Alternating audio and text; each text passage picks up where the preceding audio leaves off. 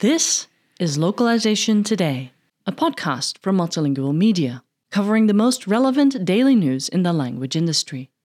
Interpreters Wanted. A heartfelt story of war, friendship, and language. By Cameron Rasmussen. Interpreters already face a stressful enough job. But for Saifullah Hakmol and his brother Ismail, their work was a matter of life and death. Their decision to assist the U.S. military as interpreters during the war in Afghanistan forged a lifelong friendship with soldier Robert Ham. But as the Taliban regrouped and ultimately retook the country following the American withdrawal in 2021, the brothers found their lives endangered. Though promised safety in America in return for their language service, bureaucracy often moves slower than the situation demands, and Hakmol found himself reaching out to an old friend in hopes of expediting his family's escape. The harrowing story is told with heart and verve in the new documentary Interpreters Wanted. Directed by Ham, the documentary follows both the filmmaker during his overseas deployment and Hakmol's decision to assist the U.S. military as an interpreter. Ham and Hakmol formed a fast friendship over their time serving together, and through both the fraternity and stress of warfare, their bond developed the depth and trust shared by brothers. On a day-to-day basis, interpreters do a variety of work, Ham said. Some of it is translating pamphlets, speaking with locals, interpreting for the Afghan soldiers, and much more. For most interpreters, working for the U.S. was a death sentence. And on a battlefield, danger was everywhere. When interpreters went on missions with soldiers, they were also in danger of getting shot in firefights, or blown up in vehicle-borne improvised explosive devices, and their families were in the same level of danger, Ham said. If these interpreters were found out by the Taliban and captured, they could be executed, from getting shot, to getting their heads cut off, or being held in prisons indefinitely. Considering the perilous circumstances, soldiers and interpreters quickly formed a high degree of trust. They worked together in a war that followed them long after they returned to their homes, a war that Ham, in retrospect, doesn't believe was worth the psychological scars and bloodshed. I think, looking back over our engagements in the Middle East since 9/11, we have not reaped the benefits that we were promised, he said. In fact, our military may be weaker. We're trillions of dollars in debt, we have a crisis in the VA with returning veterans suffering from PTSD, traumatic brain injuries, other disabilities, and suicide, and we may have caused more harm than good in those countries. We should take a deep look at who we've become as a country since 9/11 and learn from our failures so we can make a better future for our children. And specifically toward our Afghan and Iraqi allies. We need to be vigilant in following through with our promise to not leave them behind, he later added. Ham learned the lesson of that importance firsthand after his deployment ended, and he returned to the United States, gradually losing touch with Hakmol over time. That changed one day when he received a message from his old friend requesting his help. Though the U.S. promised him relocation to the States for his and his family's safety, Hakmol experienced difficulty securing his exit from the war-torn country. Each day, he lived in fear that his family would be targeted for reprisal. I remember when I first got the text from Saifullah that he was being hunted by the Taliban and that he needed to get out of Afghanistan, and I was heartbroken, angry, and feeling helpless, Ham said. It was the beginning of a long journey in which Ham did everything within his power to work his connections, appeal to government officials, and make sure that the U.S. honored its commitment to its interpreters. This whole journey has been somewhat of a roller coaster of ups and downs and everything in between, he said, adding, it took 6 years from when I first met Saifullah to get him to America, and when he finally did, it was truly one of the happiest moments of my life. After his deployment ended, Ham embarked on a new journey, earning a master's degree in film and television at the University of Southern California. As he considered potential film projects, he soon realized that his experiences with interpreters in Afghanistan, as well as his and their efforts to bring them to safety, was a story he could not ignore. I wrote a short scripted film that was supposed to be my thesis film called The Interpreter about an Afghan translator being hunted by the Taliban, he said.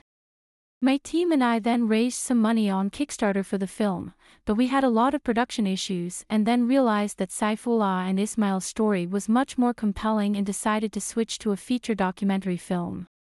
Veteran interpreter and multilingual editorial advisor Barry Slaughter Olson, as well as interpreter Catherine Allen, played a behind-the-scenes role in bringing the project to the finish line. Through Interpret America, the interpreter professionals raised funds through their peers and colleagues, earning Olson and Allen producer credits on the film. For me, it was a clear example of how the professional interpreting community wanted to show solidarity with interpreters in conflict zones, and Interpret America was able to get the word out to the right audience, which led to the interpreting community helping fund this important film, Olson said. I am just grateful that we were able to provide crucial support to Robert early on in his creative journey, he added. We also provided input at different stages of the creative process.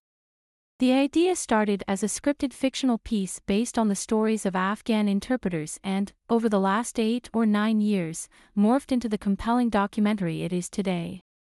With so many personal emotions wrapped up in the story, managing the mental stress of the project was a challenge in itself. Every day while working on the film, Hem had to balance his personal well-being with the need to tell a complete, accurate account of interpreters' predicament. It was very hard, if not impossible, for me to keep my emotions in check, he said. I actually think it made the editing process kind of excruciating, and I am thankful for the help of my co-editor Tyler Gates, but since I was the main editor and was so emotionally attached to it, I needed a ton of notes from folks. I probably have done 30 different cuts of this film and ended up cutting about 15 minutes from it in the last couple of months, he added. I've found myself to be a very personal filmmaker, and this film is no different. I kind of throw my whole heart out there and hope it finds an audience. But at last, the job was complete. The Hackmel family was safe in the United States, and they had a completed cut of the film interpreters wanted. Now that we've finished the film, I'm so thankful, relieved, and excited, he said. There are so many feelings, and I can't wait to have others experience it with this film. Equally rewarding is the fact that Saifullah and Ismail are thriving in the U.S., pursuing new opportunities for themselves and their families. Saifullah, Ismail, and I talk often, Hem said. I consider them brothers. I'm so proud of who they are and how they've adapted to being in the U.S. As you'll see in the movie, Saifullah is now a U.S. citizen, and Ismail is an advocate for peace for Afghanistan from here in the U.S., considering he can't really go back to his home country. Both of them work very hard at a variety of different jobs to raise their families. But the reality remains that the U.S. hasn't yet met its obligations to many interpreters of its overseas wars. It's a fact that continues to frustrate Ham, who maintains his advocacy for veterans and language workers. Ham believes every U.S. presidential administration from George W. Bush to Joe Biden bears some responsibility in the crisis of over 100,000 Afghan interpreters and their families. Ultimately, I'm very dissatisfied with how our government has handled the special immigrant visa program and our Iraqi and Afghan translator brothers and sisters from day one, Ham said. I talk about this in depth in the film, but putting aside the complete failure of our strategies in Iraq and Afghanistan that led to this humanitarian crisis, the fact that we have such a bogged-down bureaucracy that makes interpreters wait years to get their visas is a horrible injustice. And with interpreters wanted hitting festivals and screenings, it's a chance to spread the word about a plight shared by thousands of brave language workers. Ham hopes the film will touch people's hearts and remind them that the heart of honor is following through on a commitment. I think one of the biggest lessons I'd like people to take away from this film on a personal level is when you're open to friendship with someone you may consider the other, you may find that to be your deepest friendship, Ham said.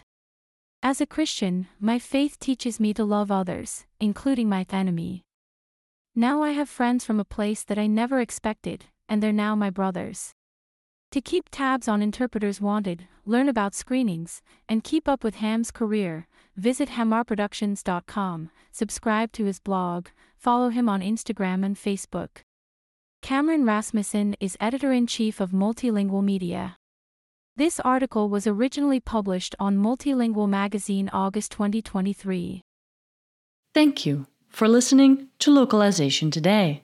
To subscribe to Multilingual magazine, go to multilingual.com/subscribe.